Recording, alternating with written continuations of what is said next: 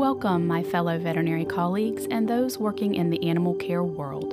I am Dr. Erin Holder, creator of the Veterinary Compassion Fatigue Project. While the veterinary field is rewarding, it is profoundly exhausting and over time takes its toll on our mental, emotional, and physical health. These blogs are my experiences of owning a large integrative hospital for 18 years and learning from my many mistakes.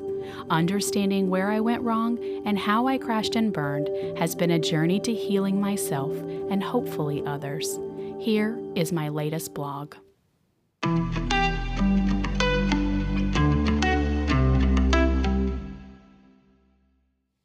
Compassion as a culture bolster.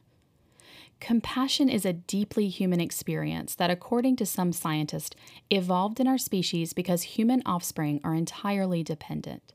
Thus, parents must care for their offspring much longer and much more intensely to create the ability for further procreation. Compassion is also theorized to have evolved as part of a complex group of emotions like gratitude and anger for the purpose of being able to interact with and create beneficial relationships. In other words, to connect. Compassion is not just perceiving the feelings of another and internalizing them, but having the desire to take action to relieve the suffering of the other. The desire to take action is what separates compassion from empathy, sympathy, pity, and so on. Referencing back to an earlier blog, Compassion Warriors, we remember that sympathy is caring about someone's emotions. Empathy is taking on another's emotions, whether it's cognitive empathy, wanting to intellectually understand the emotions, or emotional empathy, feeling the emotions of another. And compassion is taking that empathy and turning it into action to relieve any suffering. So if we look at it this way, empathy is the feeling and compassion is the action. While not interchangeable, they are interwoven. We cannot have compassion without empathy. Humans are social creatures that long for feelings of connectedness. We seek out connection with our fellow humans and our animals. Isolation and extreme loneliness cause a significant increase in mortality, with some scientists suggesting it is more dangerous than smoking. It is no wonder that animals play such a critical role in the lives and well-being of people. While this might be stating the obvious, it matters because one of the most outstanding ways to feel connected arises from feelings of compassion. There are institutes created to study compassion, and now some businesses are requiring employees to go through compassion training. Compassion rests in the fourth chakra, the heart chakra. When we make a heart-to-heart connection with another human being or an animal, we are connecting at the most intimate level and allowing energy to flow back and forth. While we might move from the fourth chakra to the lower chakras in our feelings to help the other being, or maybe we move into higher chakras to determine a way to solve a problem for the other, a key to the prevention of compassion fatigue is returning to the heart. Imagine seeing a dog on the side of the road just hit by a car that did not stop. The dog is alive and crying in pain. Immediately, feelings of hurt, possibly anger, arise, followed by the need to seek help for the animal. This is compassion.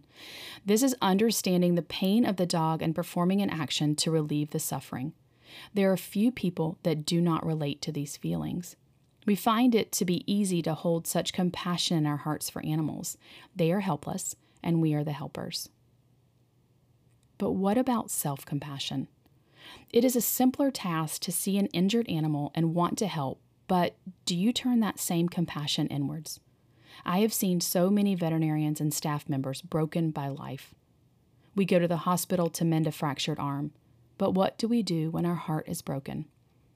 What I did was turn outwards and work harder and harder to heal more and more until finally I could no longer function. I thought if I blocked it out long enough, it would go away and I could survive it. But that thing or things that broke you are just anchors that drag behind you, invading every single cell of your body until finally you cannot walk an inch further. You sit, surrounded by your anchors, and you give up, or you ask for help. At my previous veterinary hospital, we saw the injured wildlife of the county at no charge. It was an honor to treat these patients because what I witnessed was countless humans offering aid to helpless animals. hurt owls, raptors, sandhill cranes, songbirds, possum, raccoons, tortoises, a bobcat, black bears, and on these wonderful Samaritans would bring them in for care. In the early years, my staff and I would work around the clock, taking home the wildlife and often plodding out to the marshes to release the animals. It was a labor of love. Along the way, I was able to care for a bobcat with a fractured forearm. She was a feisty girl that I anesthetized to surgically repair her humerus. After weeks of recuperation and radiographic evidence of bone healing, it was time to release her. The entire staff was beyond excited, and we all planned a release party with video. 2 cars arrived near the place she was captured to watch her return. We quietly brought her covered carrier out to the middle of the path. Cameras and video recorders were ready because a smartphone had yet to be invented. I opened the carrier. That feisty bobcat shot out so fast, not one of us saw her re-entry into nature, nor did we catch it on video. It was hilarious and a lovely second. She was gone. And 5 seconds later, cheers broke out. Every single one of us has that moment that we remember so fondly of helping a particular animal. When we think about it, it brings us joy. So how do we harness that feeling of joy from the act of compassion and keep it with us? It isn't easy in our line of work. As that great moment drifts further and further away and our days get longer and more arduous, we can lose that sense of happiness from the work that we do. We begin to feel that instead of our work filling us up, it is draining us. We look at everyone around us as so needy. They need so much from us, and we have nothing left to give.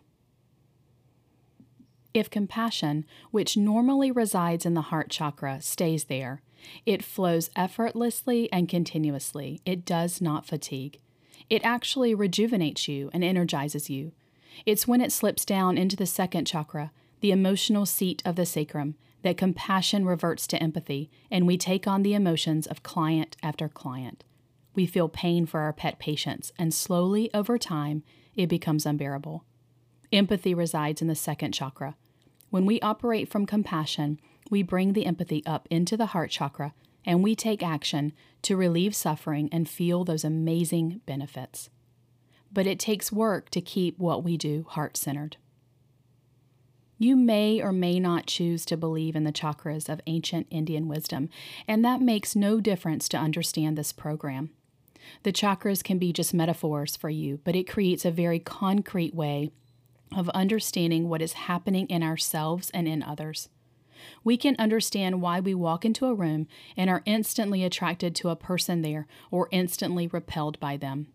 We can grasp better that in order to successfully keep compassion in our hearts, we must move out of our own way or out of our ego chakra. It takes a lot of work, but it is truly rewarding. In vet school, we learn the body system before we learn how to fix it. In this compassion fatigue program, we walk by learning why this is happening to us so that we can run to the path of healing. This project is about healing ourselves so we can continue the incredible work of healing others. All those darling, wide-eyed innocents who first get into this field think it is all about the animals. But all of us seasoned ones know this is just as much about the humans that accompany their beloved pets into our clinics. Find me on the Veterinary Compassion Fatigue Project Spotify podcast, my website, Facebook, and YouTube at TVCFP. Let's keep talking about what we face in the veterinary and animal care world and ways that we can help each other. Reach out if you have a particular topic you would love to hear about. Subscribe to hear updates on our annual restoration retreat to be launched in spring of 2025. As always, I hope you find what you're looking for and share it with anyone who needs it. With love and hope, Dr. Erin Holder.